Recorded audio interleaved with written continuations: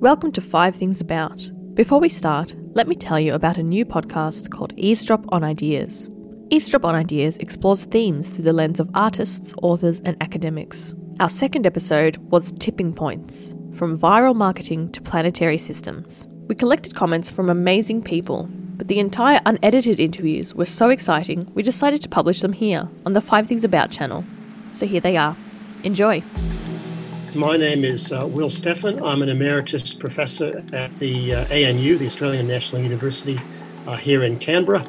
But I've spent much of my career working internationally with colleagues around the world on issues of global change, climate change, and so on. Will, could you perhaps describe for us the concept of the Anthropocene? We know it's a very difficult and at times contested concept. Do you have a way that you would describe it? Yes, there are many different Anthropocenes out there, but the one that was the original use of the word came from the year 2000 from a natural scientist named Paul Crutzen, in fact, an atmospheric chemist. And what he was doing is he was at an international meeting and he was listening to a range of reports from what we call paleoscientists, scientists who study the Earth in the past. And in particular, they were talking about the recent past, which is called the Holocene, and talking about the Holocene this, the Holocene that, and looking at all the data, all the things they were measuring. And Paul was getting a bit agitated because he realized that what we're seeing now is extraordinarily rapid and quite deep changes to our planet, the natural systems in our planet. So he interrupted that report and said, hey, we're not in the Holocene anymore. We're in and then he was searching for a word and he just blurted out Anthropocene. Now, as you can tell from the word Anthropocene, it has a geological sound to the end of it. And indeed, that was quite deliberate in a way because the Holocene is the last 11,700 years of Earth history. And it's a relatively stable time of the Earth with a relatively stable climate, a robust biosphere, and so on. But when we bring us humans into it, it's really important for us because it's only during this last 11,700 years that we have developed agriculture, villages, more complex societies, leading up to the very complex, large societies we live in today. But Paul Crutzen was saying we have left that stability domain of the Earth system. And we're now on a rapidly changing trajectory into something new and different, which is still unfolding. And that's what he called the Anthropocene. The fact that we are now in a world or in a planet that is now dominated not by the natural forces that changed the Earth over the long, long time period, but we are now in a world that's dominated by human pressures. They are overtaking natural sources of change. Now, the second definition of Anthropocene, obviously from the name, this is a geological sounding name. So the geological community has picked this up and they're testing it.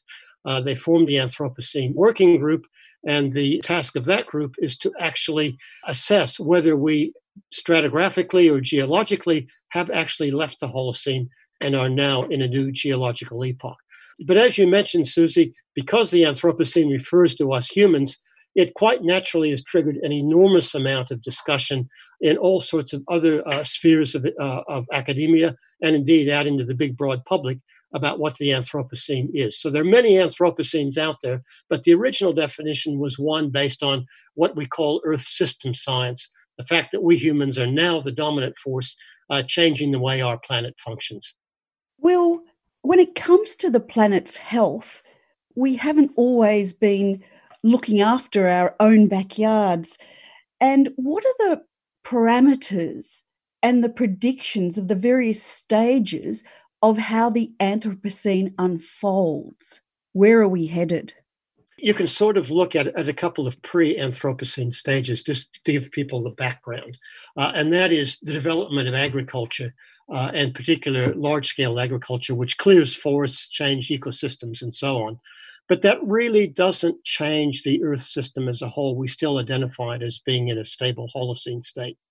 But the Industrial Revolution, starting in England in the late 1700s, started to change things, primarily by accessing fossil fuels, coal in this case. And these were locked away from the active Earth system. They were underground, inert.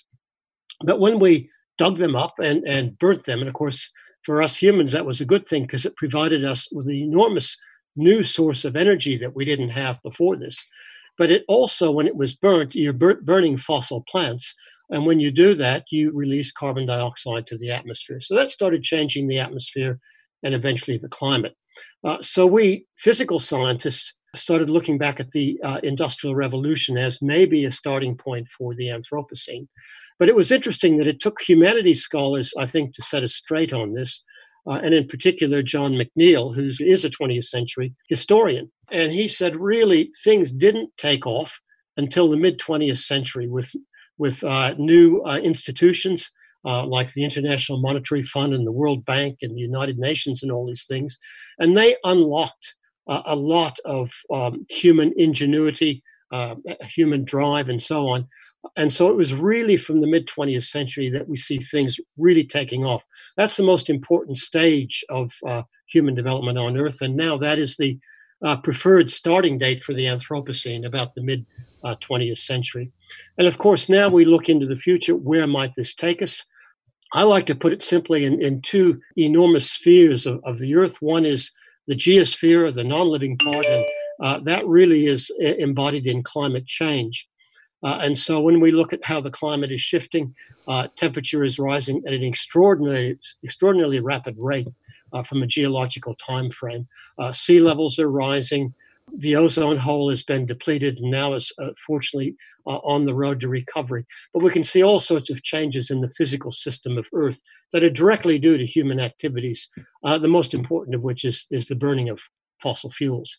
But then the biosphere, the living part of Earth, has also been changed enormously. And of course, this goes back a long way. But again, since the middle of the 20th century, you can start seeing what we call novel entities, new things that we're shoving into the Earth system, chemicals, pollutants of all different types, radioactive materials, plastics, and so on and so on.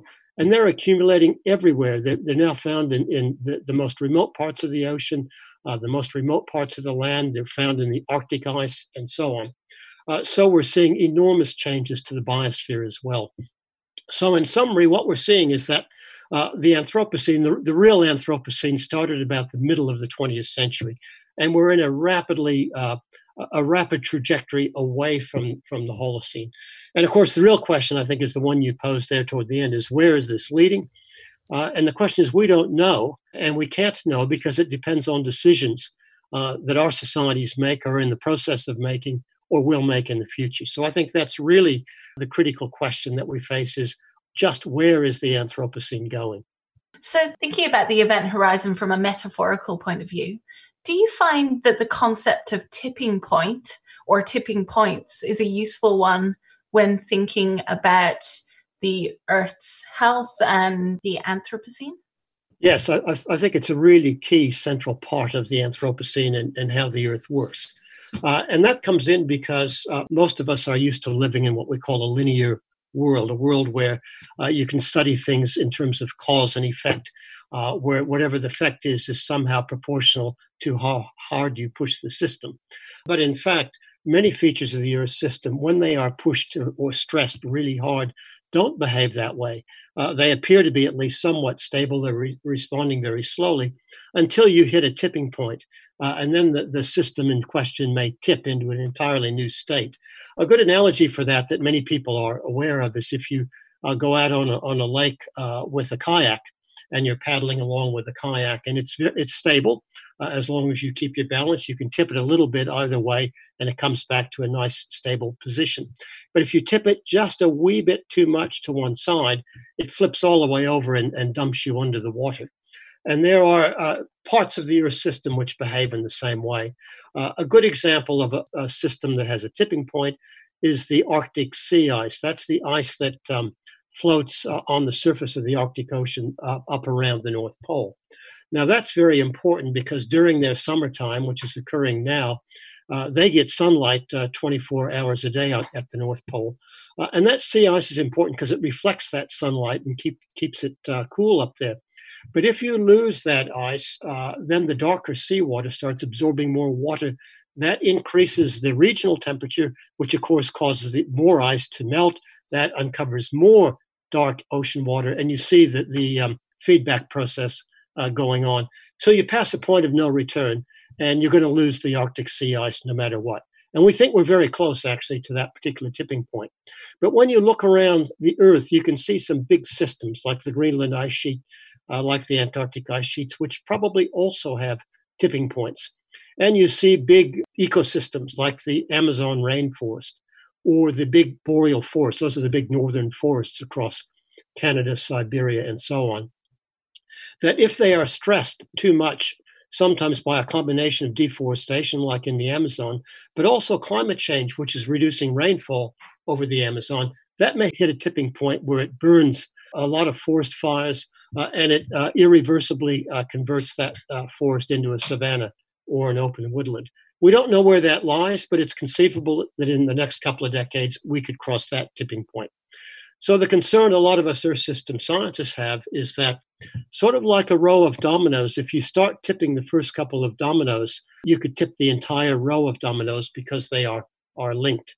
And the same thing is true with the Earth system. When you start tipping some of these tipping elements, they could act like dominoes, influencing other ones until we could possibly reach a point of no return where the Earth system is going to move into a much hotter, much less biodiverse rich state, even if we get our own act together. So that's the real concern we have out there. These multiple tipping points could indeed start a cascade that would take the Earth system out of human control. Even if we get our emissions down, even if we stop deforestation, we could not stop the transition of the Earth as a whole into an entirely new state.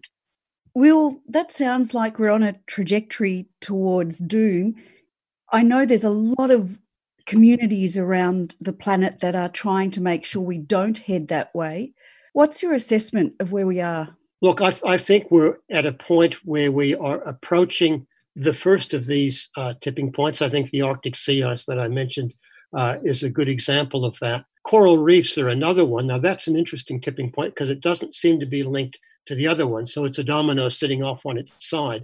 But of course, in its own right, we value coral reefs for the beautiful, rich biodiversity. They're the most biodiverse, rich marine ecosystems.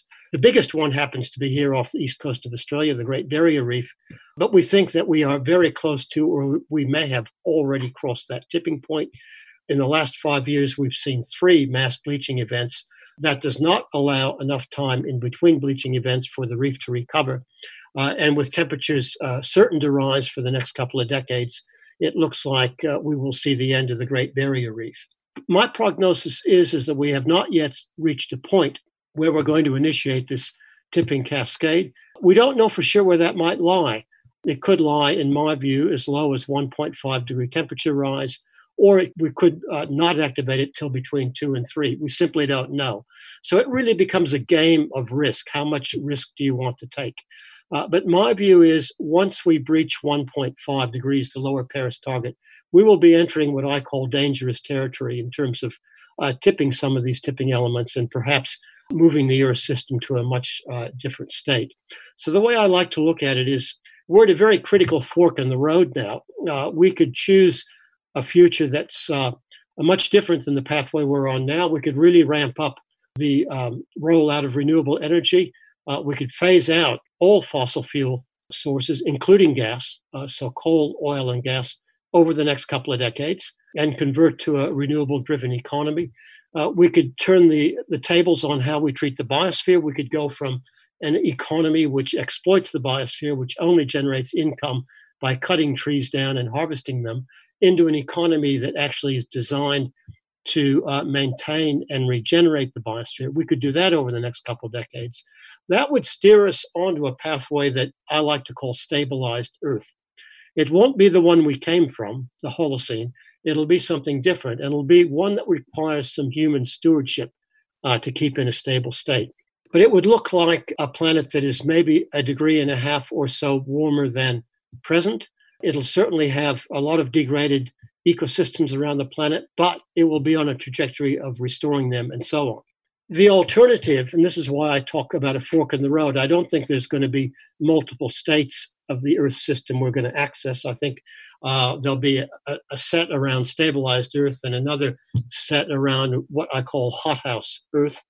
And that is if we do trigger this tipping cascade, if this exists and we don't get our act together, if we keep burning fossil fuels, if we think that we can burn gas and think that's a good thing, we could still push the Earth system over this tipping point.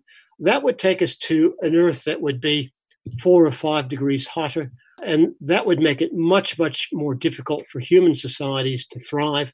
It would make it much more difficult for most of the ecosystems we value today to survive and thrive and so on. And that's the sort of scenario where you could not rule out the fact that our contemporary societies could collapse under that sort of pressure. So I think we're approaching in this decade, the decade of the 2020s, this fork in the road as to which direction we're going to take the Earth system. I'll say one more thing. I think this fork in the road that I'm talking about, I think it's going to take deeper changes in human societies that most of us are thinking about. And that gets out of my own area of expertise and into the humanities in particular and the social sciences. But I think we need to go all the way back down to what our core values really are, who we are as a species, how we're going to interact not only with each other, and growing inequalities actually are an important part of the Anthropocene as well, but how we interact with the rest of life on the planet.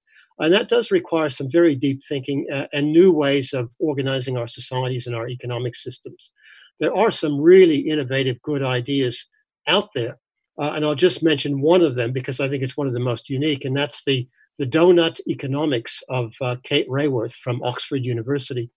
And that's designed around having a floor and a ceiling, and the floor is human well-being, that we really need to develop economies that are much more equitable and that look after human well-being as an important goal. But at the same time, there's a ceiling. We can't consume so much that we destabilize our own planetary system. So she draws it as a circle with an inner circle of human well-being and an outer circle of what we call planetary boundaries, the limits beyond which we should not push our home planet. And that's where the nickname donut economics comes from. But there are other ideas out there, other people who have thought about different trajectories that the human enterprise should take. So ultimately, my view is that we natural scientists can certainly talk about guardrails, about limits, about risks, about dangers. But how we actually change human societies is a broader, deeper issue that needs to go into the humanities, needs to go into the social sciences, and so on. So I think we need, as we go forward in this decade, sort of a real deep conversation amongst those of us who are in scholarly activities, and indeed civil society and governance as well, to help develop systems that can steer us onto a stabilized Earth pathway and keep us away from these tipping cascades. I have one curious question I wouldn't mind asking you. You may or may not have an answer to this one. Will, have you ever seen a creative artwork about climate change that really resonated with you, that stayed in the top of your mind? Well, I thought there was a very nice creative work done by, of all people, the finance people for the country of Singapore. And this was a year or two ago, and they only made, the video was only about 5 minutes long, and it had some beautiful music behind it, a bit of David Attenborough in his usual very dulcet tones, warning us about we are running out of time. But the images of particularly sea level rise, which is important for Singapore, but also the images at the end of humans out there doing things differently. We are a visual species, and that really struck me, the combination of not very much text, certainly very, very little science, but some very, very beautiful images of what the Earth could be if we changed the way we went. Beautiful. You mentioned, just as a side note, quickly, you mentioned the concept of, the term biosphere. I'm interested, have you heard of the experiment, or do you have any opinions on the experiment of Biosphere 2? Oh, yes, that was the one in America, wasn't it? Yes, yep. That one failed, of course. Now it's a tourist attraction. But I have visited and have gone through it and so on. But that was an attempt, as you probably well know, to create an artificial biosphere enclosed, which would mimic the real world out here on Earth and in which humans could live. And I think they put in something like 12 or 14 people. half male, half female. And the idea was to be able to live as long as possible within this enclosed artificial biosphere. But it went unstable fairly soon, within a year or two, I think, of them opening it up. And the problem there was that they could not, ironically, could not control CO2 concentration. So the system, the sources and sinks of CO2 were not balanced, and they were building up dangerous levels of CO2. And it's not because of the greenhouse effect of CO2, but the fact that it was taking the place of oxygen in the system. And so it was getting more difficult to breathe. So basically, the bottom line was, even with our best knowledge, that was a couple of decades ago, we could not mimic the real biosphere. It's far more complex. It's got far more feedback loops in it. It has far more stability than anything we've been able to do so far in terms of artificial biospheres.